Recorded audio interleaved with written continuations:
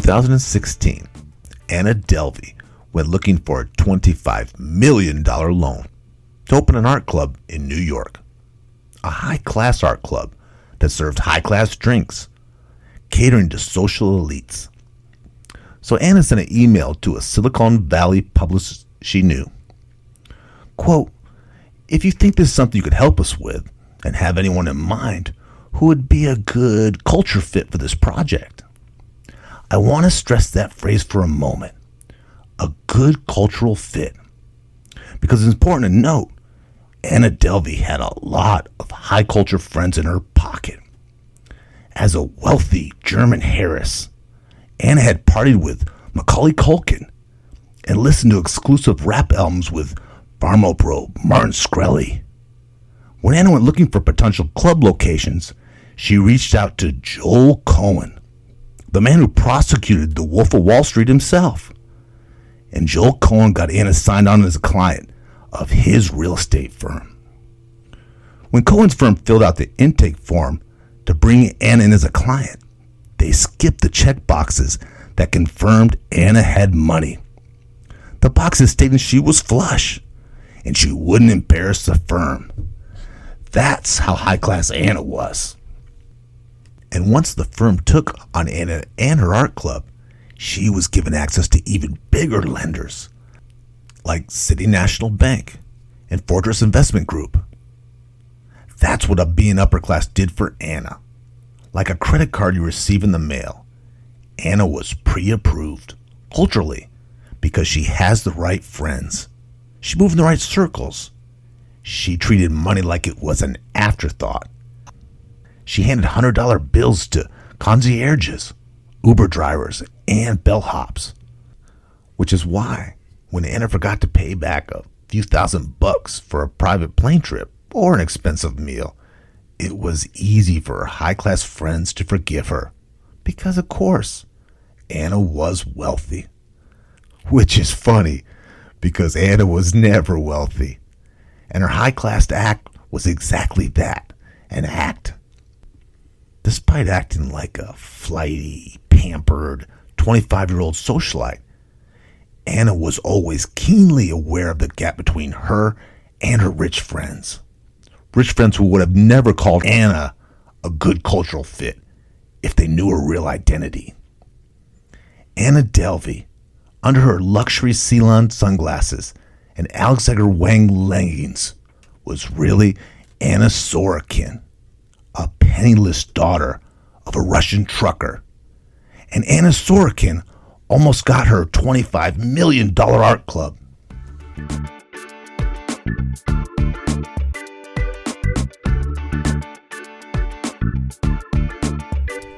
You're listening to The Re-Engineered You.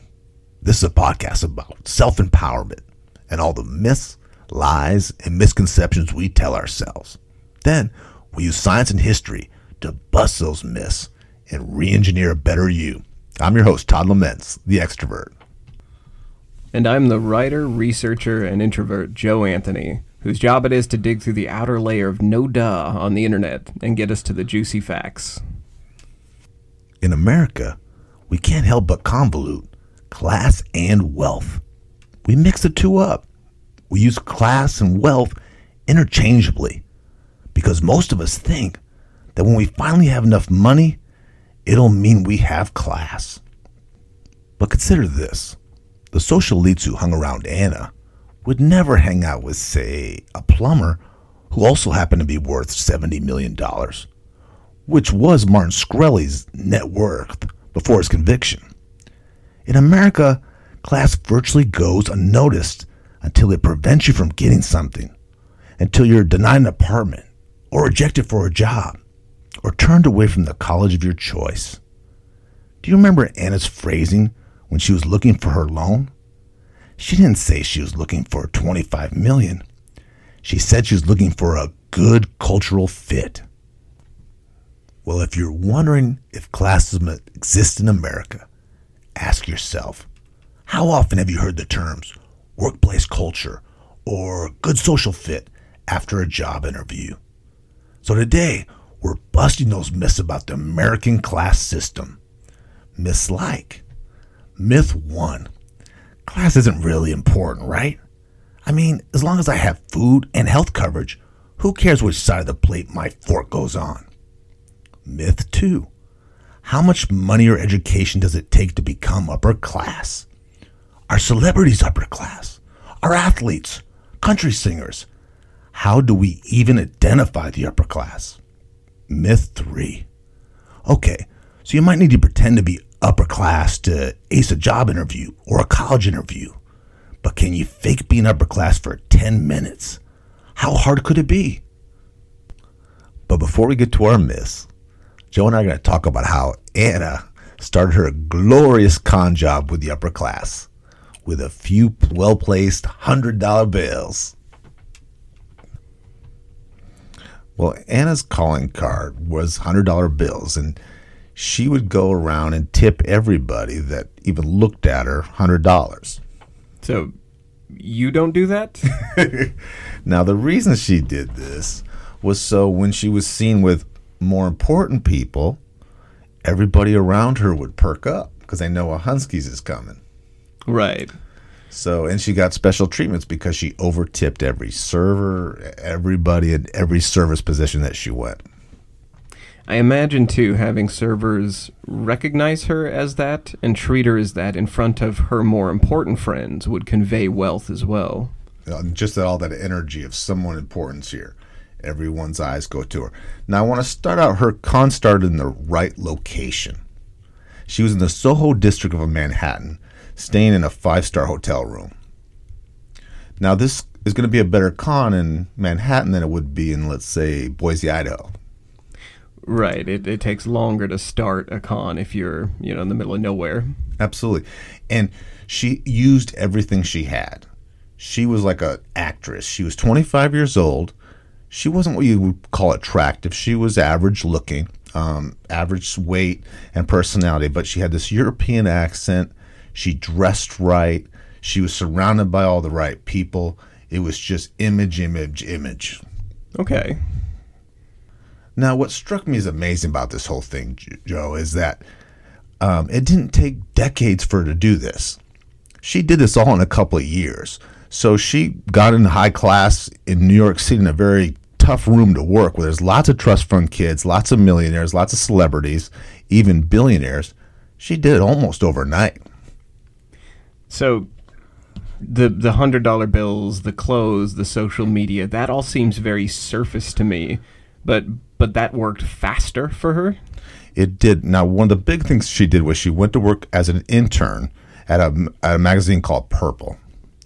And so she quickly became friends with editor-in-chief Oliver Zahm and got in. She was shoulder to shoulder to him to all the parties, all the right parties, and got seen and got, I guess we saw good advertising right out of the jump.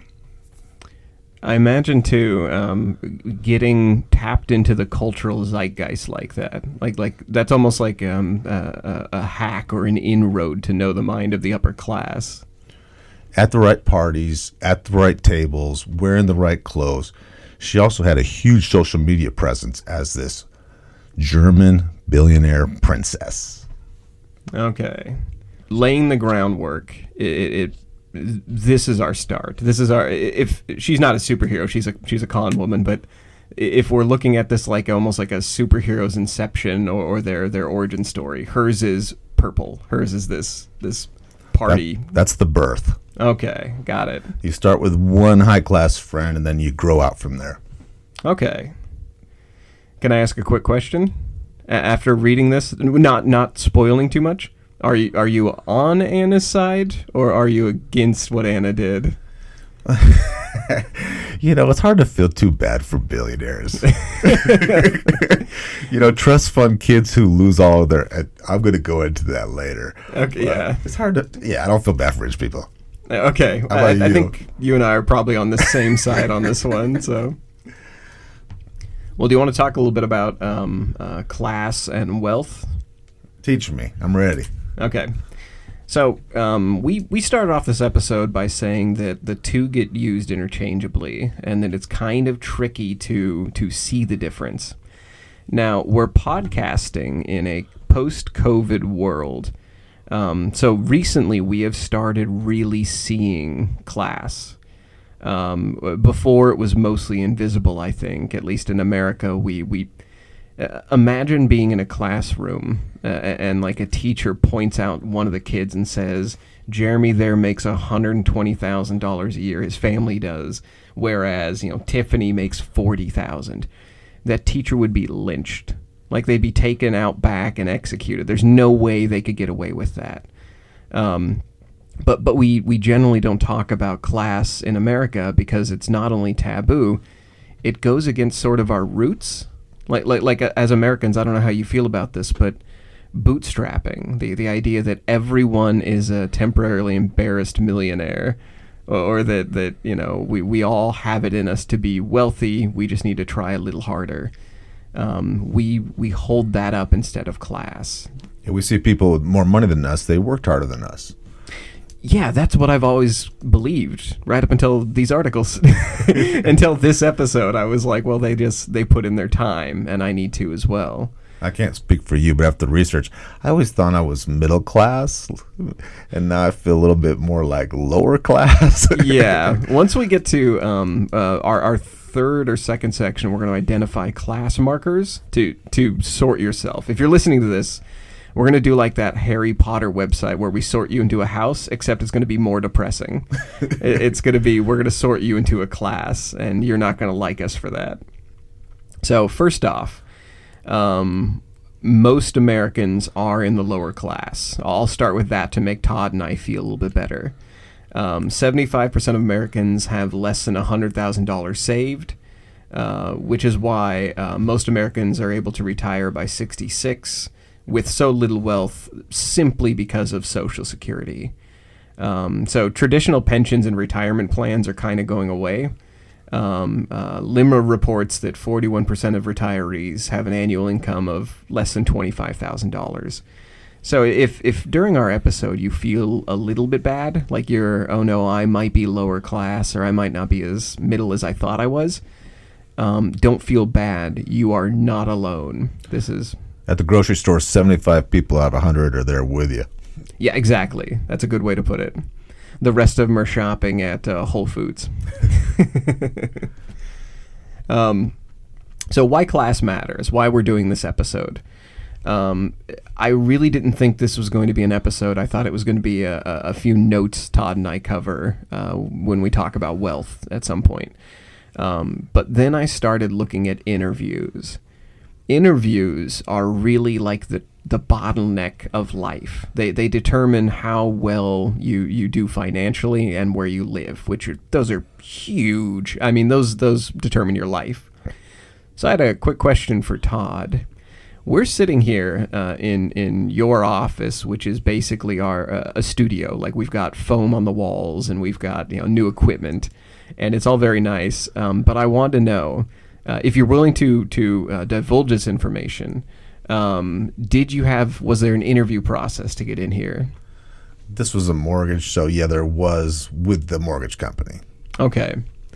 And did they check little boxes like Anna saying you're good for it, you're not going to embarrass us? They did, but they verified everything with pay stubs and bank accounts, and so no, I didn't just get it clean. I had to show proof of everything that we had. Okay. During the interview process, did you have to meet with someone face to face? It was all on the phone, but that was because of COVID. Right. So they normally would have met with you. Exactly. That's weird, don't you think? Like, as long as your finances are in order, should you have to talk to someone? You would think, right? It's all about dollars and cents. It's about your Social Security number and the risk. Right, but they want to hear a voice, and that's where most interviews go. That's our big takeaway. In a nutshell, what we're going to be getting at today at this episode is it should only be about how much money you have and how qualified you are for whatever job or house or any interview you're doing, school interviews, college interviews. It should only ever be about what's on paper if we're in a meritocracy, but what ends up happening is almost all interviews end up like Anna, where somebody wants to speak to you, and like Anna said, they want to make sure you're of the same proper class and fit, and that's kind of problematic. There's language differences in class, too. This is something we're going to get into big later on, but just real quick as an example. I had a friend who was obsessed with class, like he's been studying it for years, and he noticed, by the way, to spoil a little bit about myself, I am from a lower class. After you mentioned after reading this that you felt like you might be from a lower class. Yes. Yeah. Do you have any big indicators in your mind, like anything stuck out in particular? Savings, lack of, living paycheck to paycheck, and then I start realizing that when I start going down the family tree of, if I really am honest about what my other families had, they weren't that successful either. Right. Yeah. I think money is usually one of the first indicators, followed quickly by education. But there are little giveaways linguistically.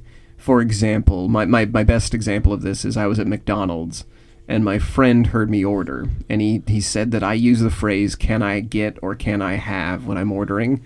And then he's like, "Why do you do that?" And I noticed that when he orders, he says, "I'll take a number 1, number 5, whatever he's ordering." More authoritative. Right. I remember reading an Economist article that said it's the difference between saying thanks when somebody gives you something and saying thank you so much. So it a lot of it comes down to how much effort you put into language. It's micro stuff. It is. We're going to get into some of that. It gets very granular, very small. To illustrate why this is so important, I'm going to hearken to a Yale study that came out in 2019. And they talked about how it's all speech pattern. Your first big identifier for your class when you get hired is your speech. And so I'm going to quote the article here. Devoid of any information about the candidate's actual qualifications, the hiring managers judge the candidates from higher social classes as more likely to be competent for the job and a better fit for it than the applicants from lower social classes. Moreover, they assign the applicants from higher social classes more lucrative salaries and signing bonuses than the candidates from lower social classes. Now, I have a story about this. I have noticed that some of the really successful, super successful business owners that I know always say during interviews that they care less about resumes and they want to sit down and look at and meet the person. Absolutely. And they won't hold the resume up and ask them about all their previous jobs. They'll ask them questions about their life. Yes. When we talk about interviews and people blow an interview, almost always the boss or the person doing the interview, if they're not aware of this, they'll throw around phrases like they weren't a good cultural fit. They will literally use the word cultural in their sentence to describe why they didn't hire someone. And when they have to reject somebody and it's not the resume that did it. Do you remember Affluenza Kid? No. Okay. There was a kid who got in the news. I do remember this kid. Yeah. Spoiled rotten. This is when we talk about how class changes the way you think, and that you don't know what class you're in until you get struck with a cultural difference. This was the kid, Ethan Couch. He was nicknamed Affluenza Kid in the news because he killed 4 people drunk driving at 16. And he paralyzed his passenger, and his defense plea from his defense attorney was that affluence had blinded him morally, so he didn't know the difference between right and wrong because he was too high of a class. That it wasn't the wealth, it was the class itself that did it. That the rules, the laws don't pertain to him because he's never gone without. He's never been punished. He's never been told no, so he has no meter for a way to measure what's right or wrong. He can do whatever he wants when he wants as much as he wants. Right. And he got the judge gave him 10 years of probation for murdering 4 people, basically. Not an hour in jail. Yeah. That changed. I want to share with you a little bit of good news. He actually went to jail when someone posted a video of him drinking again while on probation. So he's literally murdered 4 people and crippled another person. And then they find him drinking again at another party. Somebody takes a video of him. And then his mother tried to flee with him to Mexico to evade. That. Yeah. And let me just say, he wasn't even one bit apologetic for any of this. Not at all. He was a real jerk and was like, he was being inconvenienced. Yeah. We talked during our villainy episode that wealth insulates you and it calluses you purposefully. Like you, as a human, you can't really get that wealthy without callousing yourself somewhat at least, so you can tell people no. Well, this is the extreme version of that. So I want to warn the listeners, we're not beating on rich people. We're not saying that affluence or class makes you this callous. This is just the biggest extreme in this direction I want to bring up first. By the way, he's out of jail now. He after his probation break and fleeing the country, he was in jail until 2018, and he got out at 20. So, and he still showed basically zero remorse for the crime even after that.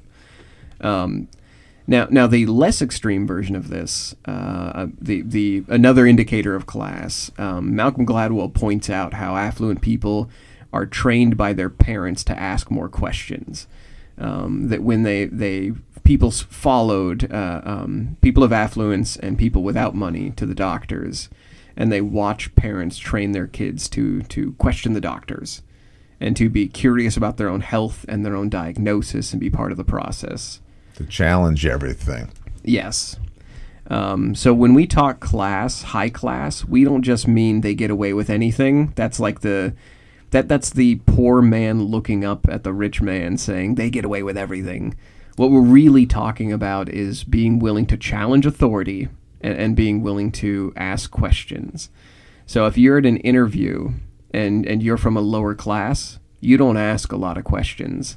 No, you're just happy that you're being interviewed and you pray you get the job. You just want to be polite, and you certainly don't want to offend anything or say anything that will get you kicked out the door. Right. No challenging language. You just, yeah, exactly right. So that's our first real takeaway is if you're from a higher class, you challenge people in a friendly way, in a polite way oftentimes, but that's what you do. You're trained to do it. Now, I want to share with you, I think this is the part where Todd and I, our shoulders sink down and we feel slightly worse about ourselves. We're going to talk about the actual tiers of classism. So some countries, and it depends on how far back in history you go, have had caste systems, or which is a little bit different than class, but it basically means that you are hard separated into groups. Because America's class system is a little less visible, I'm going to pull from an article by Slate Star Codex. They have it's a very fun article. It's called Staying Classy. It came out in 2016. When I say fun, it's not scientific. It's not like gruelingly in depth. It's more just sort of like a primer for understanding class, and it's written tongue-in-cheek. It is really fun. But here's what they identify, and I find this to be fairly accurate to my own study and experience. They list 4 classes. At the lowest, you have the generationally poor. So these are like parts of Appalachia and parts of America where people have... No shoes. Yeah. Generationally poor means that they have not held jobs for several generations, and they get by either by government assistance or by being in the system or by some other means, like they're kept by the system. And that's about 10% of people, according to Slate Star Codex. And I kind of agree with them. They base their numbers on like a couple of national polls, so I think that's not too far off. Then we get into the labor class. I thought I was middle class until I started reading all this. And now I'm pretty certain I'm firmly in the labor class. The bad news, there is no middle class. Yeah, that's something else we're going to run into in this episode. Is the middle class is effectively gone. The labor class makes up about 65% of the population, and that was 4 years ago. It's even higher now, and those are just people who you said paycheck to paycheck. That's a good way of looking at it. Even if you're not just paycheck to paycheck, even if you have a good amount of money, like even if you're wealthy. You talked about would these high class people hang out with a very wealthy plumber? Like just say like literally just a normal dude drinks beer on the weekends, watches baseball, like an everyday guy that you and I would hang out with. Would somebody like Martin Shkreli or these bankers, would they hang out with a plumber who is worth ungodly amounts of money, say $70 million? I'm guessing no. I'm just thinking they wouldn't connect, like socially. They wouldn't be able to talk. They wouldn't introduce their daughter to them to be married. Yes. They might hang out with them at a party and be nice, but they wouldn't. Yeah. They wouldn't want to bring them into the fold, into the elite. That's a good way of putting it. Yeah. Would you let your daughter date this person? That's a good metric. Above the labor class, we're skipping. You'll note we're skipping the middle because it's not really even listed anymore. You get to the gentry, and the gentry is effectively people who can survive off of their education and their family's wealth. These are people who have enough property investment and enough invested generally to where they don't have to worry so much about money. They are the upper middle to higher class, and they're the folks where they don't have to worry if they get fired next month. I think that might be a better way of putting it. They have vacation houses. I know people like this. Yeah. They don't cash their paychecks all the time before the direct deposit was around. Yeah. They get to it when they get to it. They don't run to Wells Fargo when they get paid. Yeah. They've never stepped into a payday loan. And then above them is the elite class. That's the gentry is about 23% of the population. The elite is about 1.5. Now on that point, so we say the upper 2%. The upper 2% is getting even smaller by this. It is. Some websites just stick with 2%. Some say that it's actually closer to 1.5.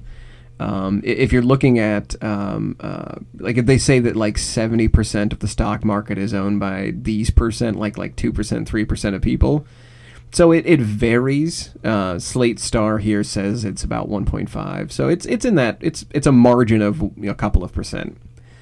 But the number one job of the elite is to stay invisible. I wanted to bring that up pretty much immediately because when I say elite, most people, when they look on the television, they think they can identify the elite among us, the wealthy elite. They will point to celebrities or they will point to businessmen or super wealthy investors, Jeff Bezos. That's visible elite. That is not representative of the actual elite. So hypothetically, we're not going to do this because it would be gruesome and violent.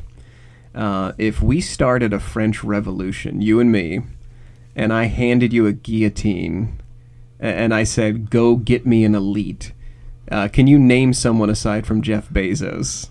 Like if I all I can think about is like the people who put their name on car dealerships, right? Right. They might even just be labor class, like. If we're going down to like Bob Lanfear's down the road, exactly. They might not even be in gentry class. They might have the money for it, but they might not be in the upper class even. I got my own kill list of people that have done me wrong. Well, during the French Revolution, I think there was probably plenty of people who were out for revenge and not so much, destroying the upper class. But generally speaking, when we see on Twitter people getting mad at rich people who are on their yacht during COVID, that they're sheltering in mansions or they're off on their own private islands. We're not even talking about those as elite. Like when we talk elite, we're saying people who have so much wealth they don't have to have a public face, that they just sort of quietly invest their money and they live off of that, and they pursue their own life's agenda. And that's really the gift of being elite, by the way, is it's really just invisibility and pulling strings, being able to influence a lot. And your kids and your grandkids don't ever worry about what the rent, the mortgage, the tuition. They'll never make car payments. They'll never pay interest on credit cards. They literally don't have to get in the rat race of credit borrowing. Right. And when you reach that high of a class status, not only do you become invisible to the lower classes, your only job in life, the thing that you now have to focus on is you get educated, of course, at the highest level college as possible, but your job is to retain wealth. Everyone else, all the other three classes, your job in life is to gain wealth. As a elite class, yours is to retain it and try to continue making it for your family. So your life's trajectory, your goals, they change as a human being. Like, you're no longer hunting as a human. You are now just retaining. Slam on the brakes. Slam on the brakes. Hand all this down. Keep it going. Keep it going, yeah. They had a name. Now, this name applies to almost anyone who fled the French Revolution, who did not want to, die by guillotine. But the wealthy elite fell into this too. They were called émigrés, and they were the people who ran out of the government, went to foreign powers, sought help elsewhere. But during the French Revolution, it was not the hyper-wealthy elites that died to the guillotine. They were the public faces that died. They were the upper class, not the elite class. So the elite class just fed them here, say, take your frustrations out on these people. Yeah. They were truly invisible and safe. Yep. The ones that died were bureaucrats, politicians, and famously wealthy people. They were our Trumps. They weren't the truly elite who made all the money. They left and they started other wars. They oftentimes tried to come back and retake France. So what we're saying here is that if this podcast makes you upset slightly at the upper class and you decide to start sharpening a guillotine, good luck finding the elite class is what we're saying.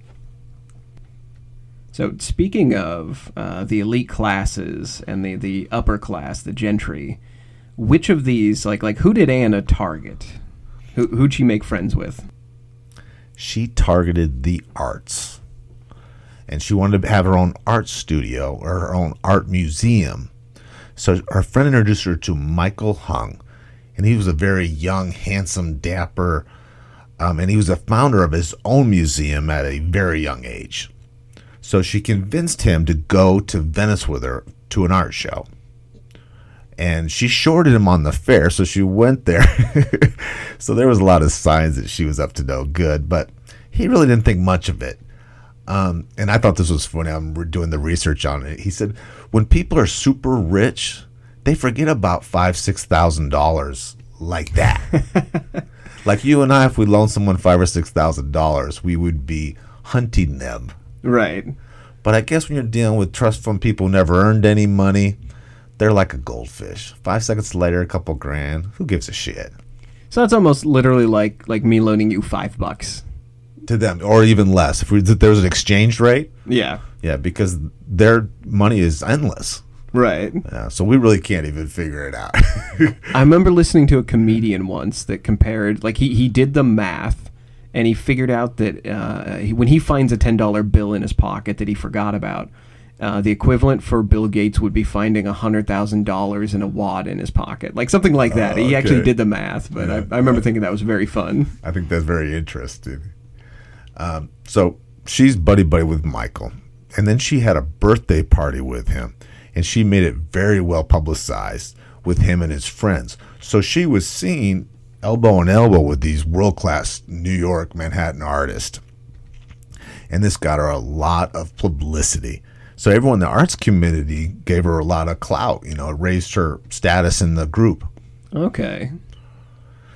Now, so she did the publicity. She had all these artists on board who wanted to be part of this project. Then somehow she found this world-class architect. So she took him and showed her what her idea was on this museum. This is someone that, again, this is not someone you Google. This is someone you could only be introduced to. And then she found one of the best food and beverage person in the world. And so they started giving her ideas on how they can put these special boutique restaurants.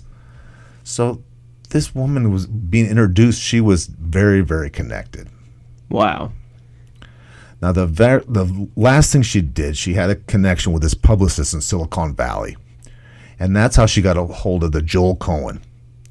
And he took her down, and he was a celebrity, and he introduced her to the two big banks. And that's the one where you have an endless amount of money.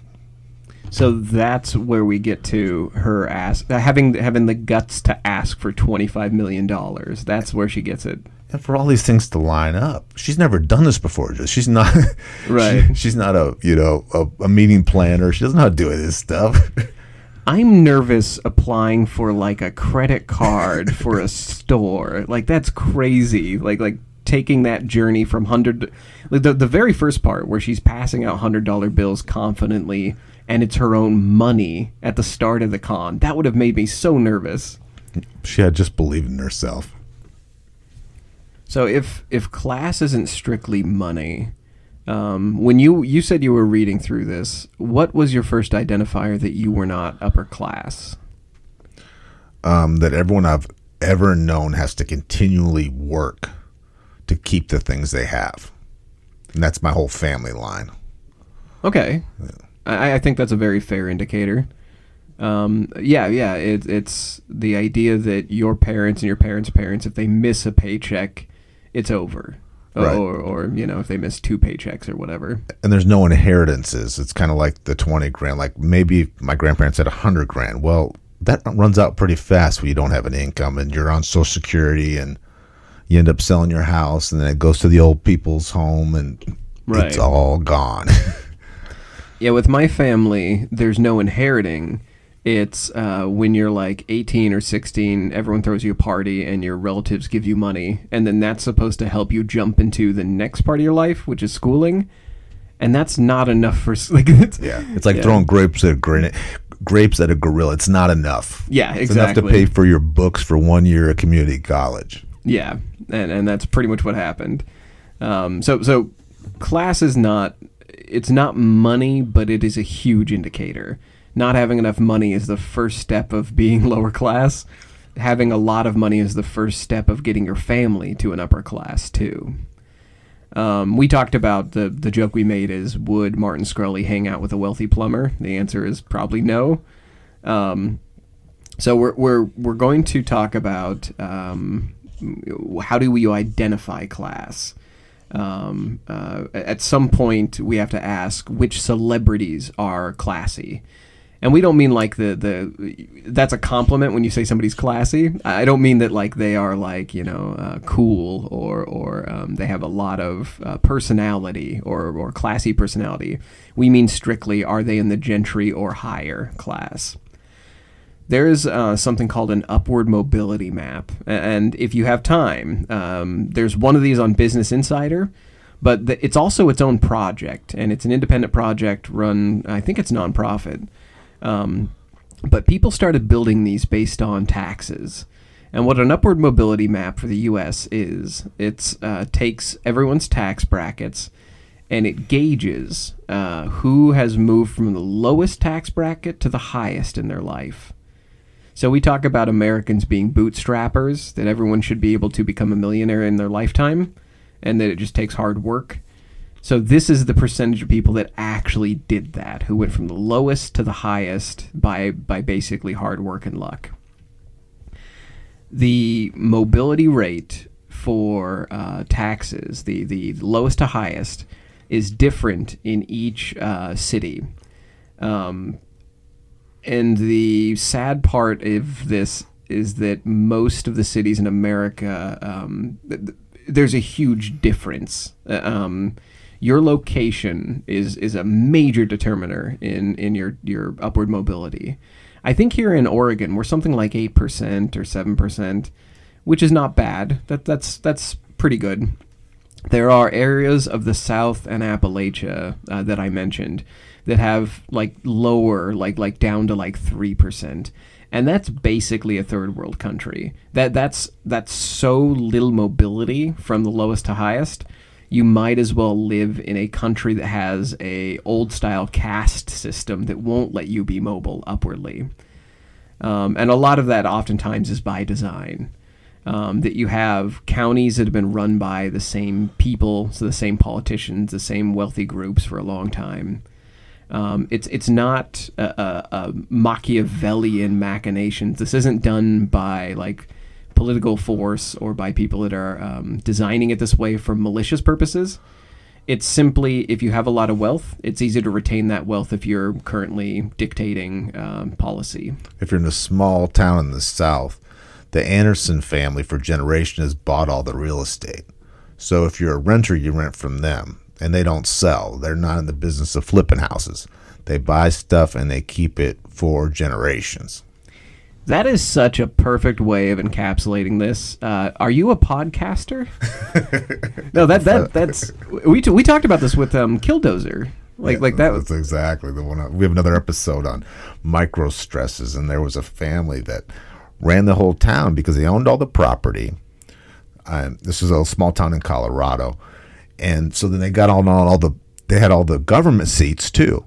So they had the money and then they had the power, and they just kind of pushed everybody around. Right.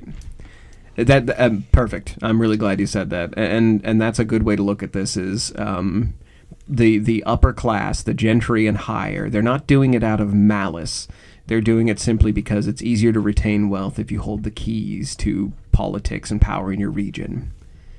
And they feel like good stewards of the money. They feel like they're doing good service. Oh, absolutely. They're good leaders, and they're the kings and queens, and that's the way it's going to be. And these people need them. Yeah, and they for the most part, they believe they're shepherding their community. So it's they can be doing it out of a good heart as well. It just means that they're retaining the money.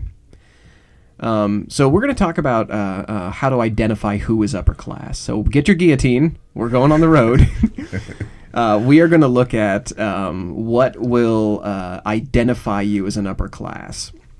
So it's 3 components, and this is I had a sociology teacher that used this metric. I found this online several times doing research for this article, so it seems to be pretty much across the board sort of held up. The 3 indicators of class are income, education, and occupation. You will, if you're in the lower classes, fall short on one or all 3 of these. I've also heard it, a sociology teacher I had called it cash, credentials, and culture. And I like that personally just because it's very snappy having the 3 C's. And the quickest indicator of all 3 of these is language.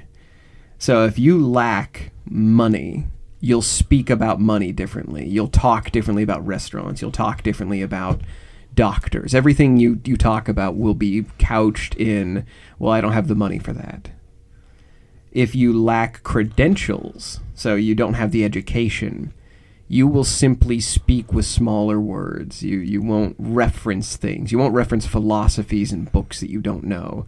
And even beyond that, you won't delve into subjects as readily or with the same sort of confidence. Some of my less educated friends, they simply won't look things up that they feel like they wouldn't have the depth for, that they wouldn't have the educational background for. They don't have the confidence. Yeah. And then lastly, culture or occupation. That one is pretty apparent. A lot of that is shown just with the car you drive or the kind of place you live. But again, it also determines how you speak. If I'm used to hanging out with a bunch of bros at Jiffy Lube, and that's who I hang out with all day because I work there, I'm going to speak much differently than if I'm in an office. I'm going to throw around more curse words, probably.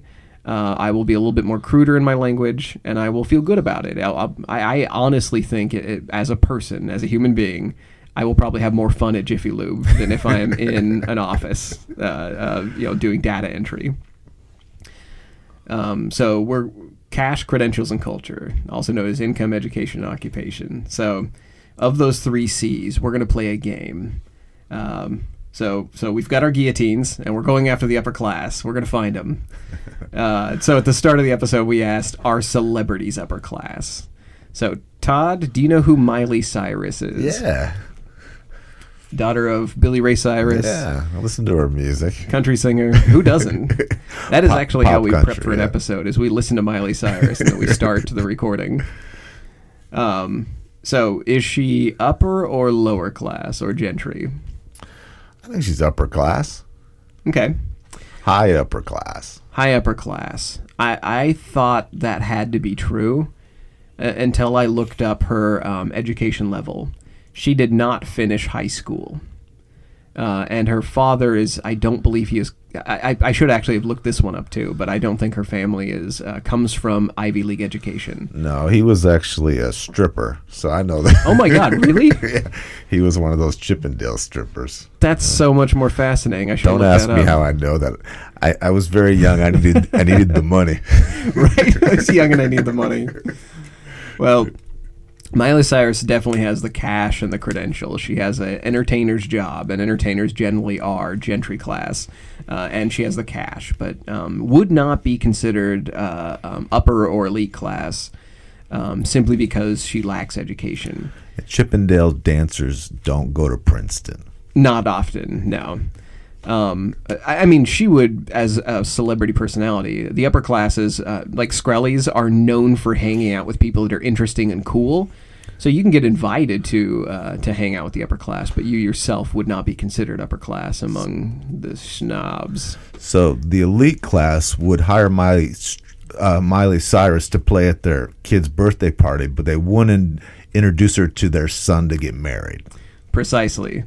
Oh, this is going to be a very small caveat, but I found so many articles of entertainers being hired by like upper class people from like Dubai and like Africa. Like I didn't know that was a thing that singers traveled to play independent like shows. People Ship put them on in like lobsters all the time. So many of them. In fact, it was weirder if they hadn't had that happen.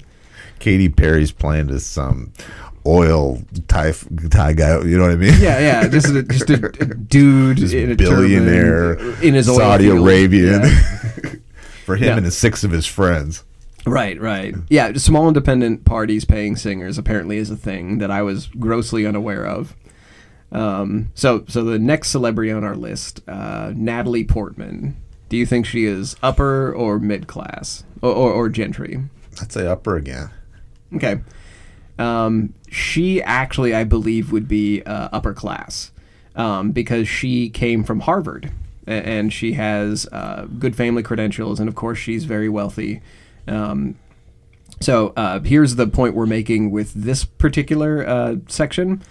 Education means a lot to be in the upper class. Like, that is the backbone of the upper class.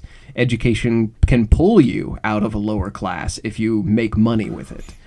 I remember a teacher once told me that colleges do not teach you a trade. They actually teach you culture. Or as my roommate put it, colleges separate the have from the have-nots, and then education sometimes comes on the side with it. I had a boss who's really successful. And I remember his father was a very successful attorney in Honolulu.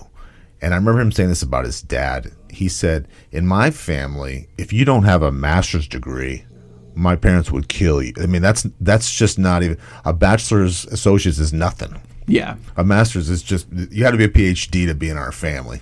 They'll pay for it. You're going to, Yeah. They'll pay for it. You'll sit in the class, and if you don't make grade, they'll pay for that too. Exactly, yeah. So we're going to go to the sports now. So with sports figures, they can be upper class. And again, this isn't financial. We're talking culture. So Conor McGregor. I know this one. You know this one. I'm a huge fight fan, and he's got to be lower class. He is, in fact. Now, I would say he's classy because he wears suits without shirts underneath when he's wiling out during his shows. But he completed secondary school in Ireland, which ends at around the age 16 to 19, depending on when you test. So yeah, he is technically, he has the cash. Yeah, he's made like $100 million one night fighting. Right, yeah, so he certainly has the cash. He does not have the culture or credentials. He's got the fame, he's got the jets. Yeah. I went looking specifically for the most high-class sports figures possible. And so I'm not going to turn this one into a question just because I wanted to share it. There's a guy named Gianluca Vialli, a soccer player, and he played in the European Cup. And he was born in an actual castle. He was born in Belagioso. I'm totally butchering that, but he grew up in a castle and he got an Ivy League degree.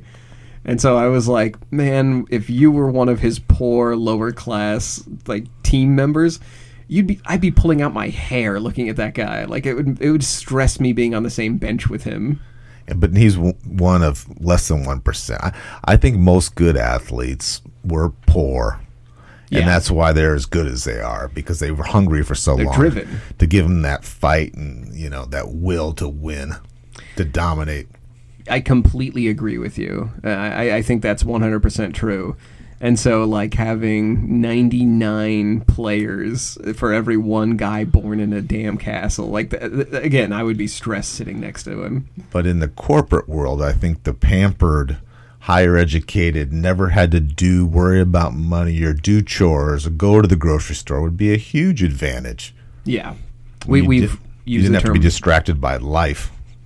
Yeah. Hothouse flower is I think we used that term back in the FDR episode. So, country singers. Can country singers be upper class? Generally speaking. I think so. I think if they had long enough careers and made enough money. Right. We used Miley Cyrus already. She's a country singer, but we were using her more as an actress. One of the ones that I wanted to put in here just because it was so fun was Johnny Cash. So is Johnny Cash upper class or lower class? He's got to be lower class. Man. He's absolutely lower class. That's their poor boy there. Brother sawed his own arm off in an accident because they were trying to make money at the local sawmill. So, like, yeah, no, they have the money. They lack the culture and the education. And the way he talks too, Yeah, you can tell. Still love the music though. Can't take that away from us. Again, I went looking for... have you heard of a country singer, Chris Christopherson? Yes. I had sort of associated him with sort of like an older style country. And I have sort of like I've heard a few of his songs. I didn't realize I had heard it until I looked this guy up. But he went to Pomona College, one of the fabled Claremont colleges, and the second highest rated college in California. He got a liberal arts degree, and he didn't just succeed. He graduated with honors and earned a Rhodes Scholarship at Oxford University. And I didn't realize he had also come from like a wealthy family. So generally speaking, like put Johnny Cash next to this guy, and you see the difference in class very quickly. So we do get upper class country singers as well as low class. So use this information. Don't judge people, but kind of have it in your mind, and then say, "Am I talking this way? Am I putting that vibe out there?" Right.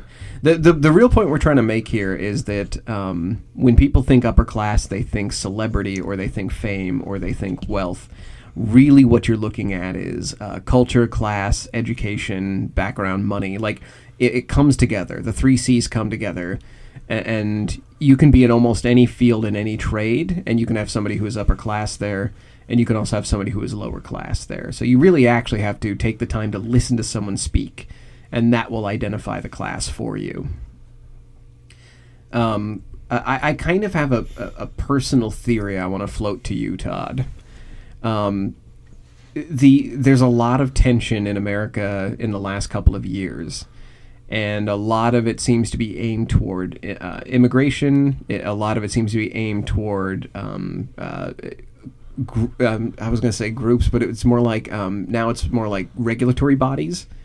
Like we're attacking the WHO, the World Health Administration. We're attacking the CDC. We're going after basically any group that tells us we can't do something. I am starting to think, and I'm really, after reading these articles, I'm convincing myself slowly. This is going to be my QAnon. This is going to be my insane theory mind thing going. I think we're actually having more culture friction. I don't think all these things are really about politics, disease, and immigration. I think it all comes down to class. I think it all comes down to money. One of the things I remember somebody on Fox News, I briefly watch Fox News every once in a great while just to see what they're saying, and somebody had mentioned, they're like, why do the people in cages get health care? Like, they were doing health checkups on them and giving them like free toothbrushes and stuff, and they're like, why do they get that level of care? And I was like, are we really are we are we jealous? Like they're treating them like the pound puppies, you know? Right. Even the Humane Society, they get that kind of stuff. Yeah, but it's not to. I'm not a political person. I am an independent, meaning I don't side with either party. Yeah, Joe and I are non-political. We watch Fox News, then we watch CNN, then we blend it together. Right. But then we really just have our own opinion on things. Right, yeah. I'm too out of my mind to actually have somebody else's opinion. I have to make up my own stuff. But I really do. I'm starting to think that class friction is becoming more of an issue, and that if we're jealous of immigrants in cages because they get toothbrushes and we have to pay for ours, I think that's really a money issue. I don't think it's Must be nice to get free health care. Right. While you're stuck. You're getting fed like a monkey and throwing stuff at you. Right. So I think this class stuff, our big takeaway for this episode is it helps you in interviews and it separates you regionally. But I think it's getting to be more than that. I think it's getting to be something that is like people are focusing more and more on, especially after COVID. So with Anna's con, I kind of want this story to end where she like pulls one over on the rich and she gets her art club and like a movie ending. But I'm starting to get the feeling that might not be the case. So does it start going south for Anna? The wheels start coming off the wagon. I'll tell you why I wasn't cheering for her. I thought about this while we were talking, and it's because she was a total jerk, Joe. Okay. She would give people $100 bills and then call them broke bitches. She embarrassed people. She was just acted like a spoiled brat. So it's part of her character, but she was rude and mean to everybody. Okay. And as one of the trust fund young men said, which just cracked me up, he goes, "She's not even hot." But this is what started to go wrong. Okay, she said she would stand at these hotels, and what her con was, she'd give them a credit card information. And being that who she was, she said she was in a real estate deal, and the name of the man was Rosen Real Estate. Well, two of the trust fund kids from the Rosen, his two sons said, "There's no way she's in a deal with my dad." And they're like, "Well, how do you know that? Your dad doesn't even talk to you about business." He wouldn't put her in this crappy little room. This is a $400 a night room. If she was doing a business deal with my dad, she'd be in the $10,000 a night room. So yeah, again, a higher standard of people. Okay. So she got kicked out of a hotel. She had a $30,000 hotel bill. Now at the Motel 6 as I stand, they let her get in the rears that much. So then she moved again, $11K, the bills went. So she started getting kicked out. She had spread her lies all over town with all of her friends. Friends had paid for her trips to Europe, her private plane trips to the Midwest, and she always had an excuse. And everyone's radar started to kind of go off. Like, okay, this is one time too many. And they got together and they turned on her. Okay, so once everybody realizes they've loaned her a bit of money for a ride or a good meal or something, once everyone sees that and compares notes, then the wheels kind of come off. A couple of years later, and a few $1 million later. So, right. But the thing with me, can you imagine this level of stress? Trying to keep up all these lies? I would rather be in the poor class. Yeah. I think that's well, the cortisol pumping through you as the bills come in. That must be sort of something about your and my personality. I'm sorry to get personal for a second, but like we get stressed about money and bills. Anna must have that turned off. Like she just must not consider it. Like she's just like, well, I'm gonna go through life. I'm gonna rack up as much debt as possible, and I just won't pay. And just juggling. It's constant juggling. Yeah, Joe knows. I get monkey mad about anything. I'll punch a hole in the wall over my Patriots losing a football game. You know? Right. So speaking of con jobs and maintaining that level of stress, have you ever seen the movie Sorry to Bother You? No. Okay. It's a fantastic movie. It's about doing the white guy voice. It's a bunch of guys work at a call center, and they're calling people up and upselling them on packages. And I don't even remember what they were selling them on. But the idea is that if you pronounce things with a standard, that uppity up, very stiff. Right, the stiff upper class voice, the hi, how you doing? Like these guys can basically sell anything. That all the black comics do to make fun of us middle-aged white men. Yes, it makes us laugh because it's funny and true. It is always funny. Well, that's something. It's called code switching. I think anyone who is studied Black history, they're probably yelling into their microphone right now. Like they're like, "Why didn't you talk about this at the start of the show?" Code switching basically just means that you are switching your language.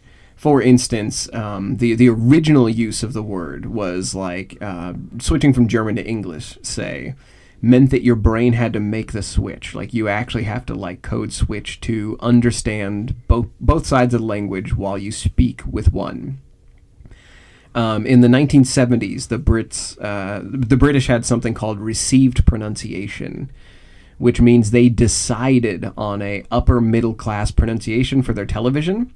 And so the very responsible, respectable British BBC News speaking style, that's not something that was natural. That didn't naturally come out through their networks. Really? That's an act? It's kind of an act. They decided on it. They decided that educated accent, that cadence is going to be what they speak in. Yeah. And then they made other television performers kind of conform to it.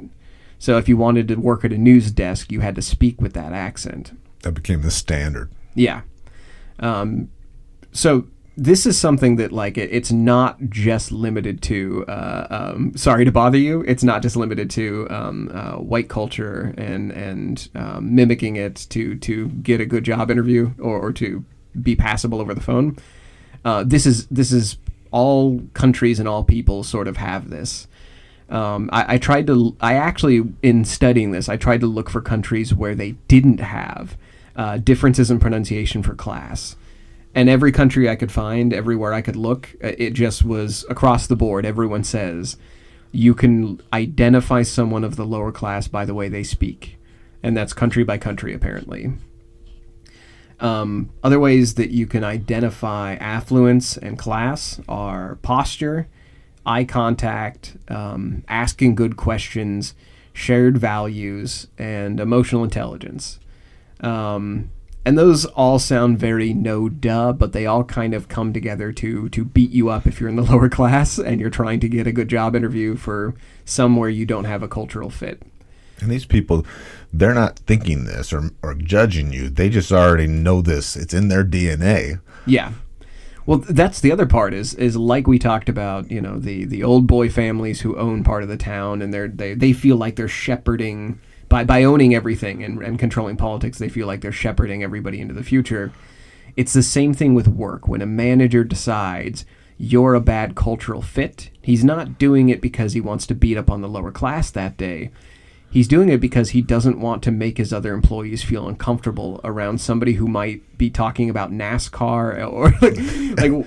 Well, but then he wants to protect his company. He wants to put the right gas, right fuel in his tank, keep himself surrounded with the right people so they succeed.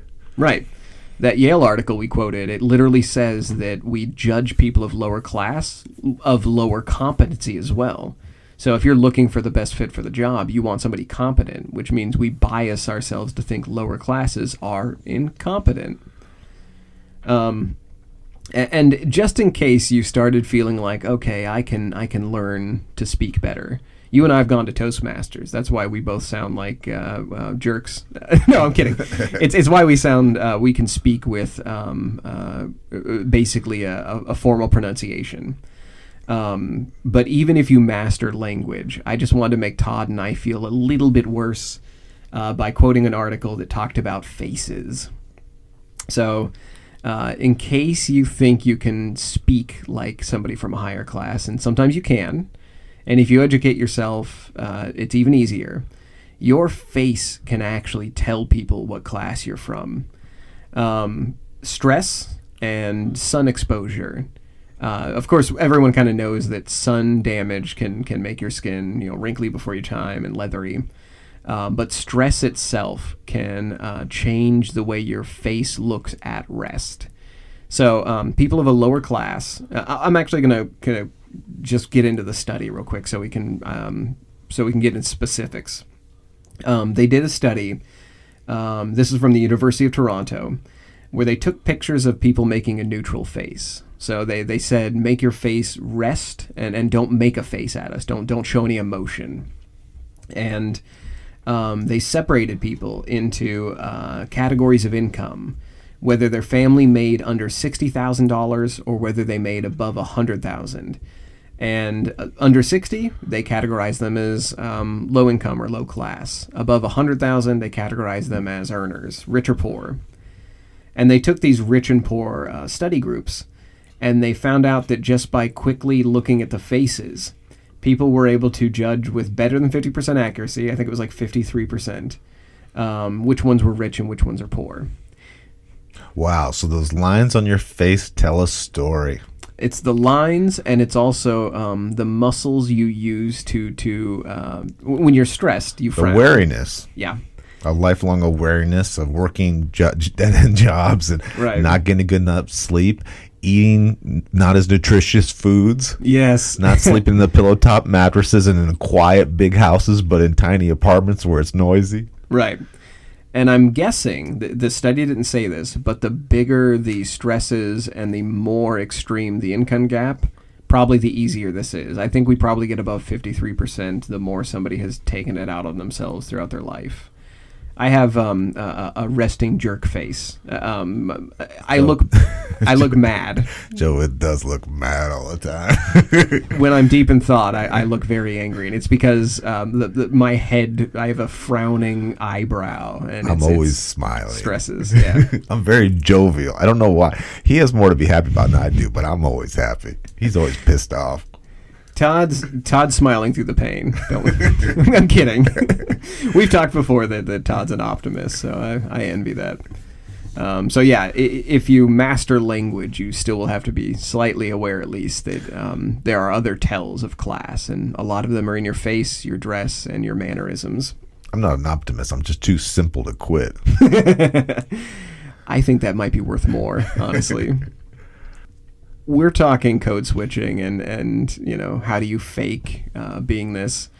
I'm starting to suspect that Anna's her Russian, German, American, everywhere accent threw people off, and that maybe that might have led to how she was able to pull some of this off. So when it all came crashing down, how did Anna land? Did she pull a getaway? Yeah, that's a good point. Her accent was a little muddled. Yeah. So it did come off as she was something European and foreign. Everything helped, right? Well, she was flirting, Joe, with that $20 million loan before she got arrested. She got really close. She took a stint. This is interesting. She took a stint. She went to rehab, right? Okay. Now, she didn't just go to any rehab. She went to the most expensive rehab on the West Coast. Of course she did. So I did some more research on this rehab because I'd always heard of the Betty Ford Clinic. And I had heard some of what their fees were there. Do you know what the Betty Ford charges a month to go? I have no idea. about 40 to 50K A month? a month. Yeah. Wow. So, but Anna went to an even more expensive one. She went, it's called Passages Malibu. And they have TV commercials on all the time. They're giving people acupuncture, and they're on the beach in Malibu. It's $80,000 a month. Dang. Yeah. So she got out of that. She does everything first class. I don't know who paid for it because she doesn't have 80K. Right. She gets out. She gets arrested. What really happened was all of her publicity people, the New York posted a big article on her, and then all the media outlets went after her. Oh, okay. Yeah, so they peeled that onion real fast. You know, you research guys are good at that. Right. And they found out that, and the biggest thing then that, I guess what everyone was saying was, why her? She isn't this super attractive. She isn't that smart. She isn't very charming. That's the scary thing about it. She wasn't a genius either. Yeah. That someone this simple could fool this many intelligent, wealthy people. Yeah, you said she was like insulting people and stuff, so that there's got to be something about her that makes her able to do this. So off to jail she went. So is she now the queen of jail? She is absolutely got to fit in jail right away. This woman can fit in anywhere. She says it's not so bad. She has lots of friends. And, you know, she's still promoting her stuff from jail. So, yeah, I like to say people don't change, Joe. Wow. I almost, to say that's a fitting end for her story, I mean, I almost kind of want her to just like have her own throne in prison, but... Okay, so you have the number for us. How long did she get sentenced to? Yeah, in all our crack research, we missed one important fact. Okay. 4 to 12 years. 4 to 12 years. Well, yeah, that's a big range. So she'll be out in 3.5, right? 4 to 12 years. I didn't see the irony in this, but how long did Affluenza Kid go in for killing 4 people? It's 10 years?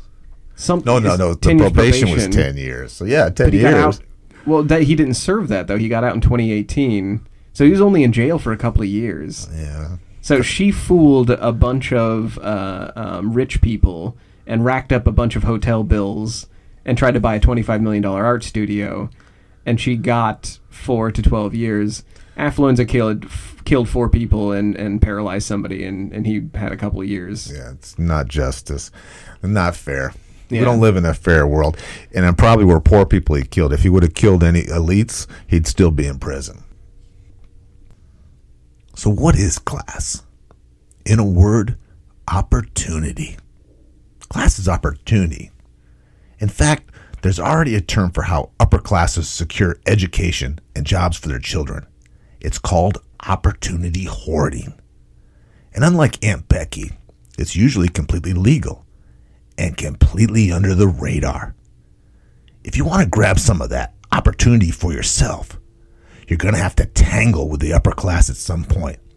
Your children's education, your pay scale, even where you live will depend on your ability to recognize and use class to your advantage.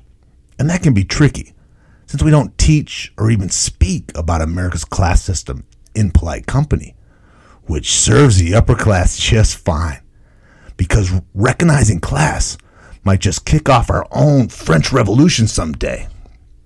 But for now, until we start seeing guillotines rolling down the street, we'll have to focus on controlling our own class tells.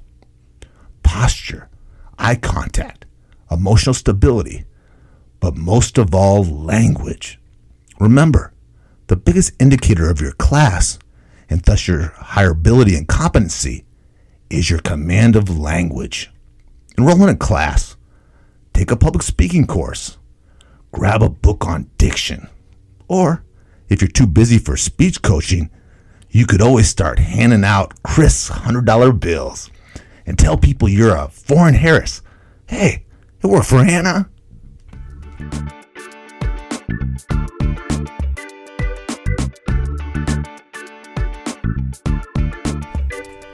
You've been listening to The Re-Engineered You. Thank you so much for listening to the show. You mean the world to us.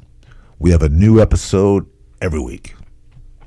You can connect with us at www.re-engineeredyou.com, where we have research links, show notes, and blog articles for each of our episodes. We also appreciate feedback. We love spirited debates. And we'd like to hear about your con jobs, too. Stay in your class, America. We're not experts in anything, but we've got an opinion on everything.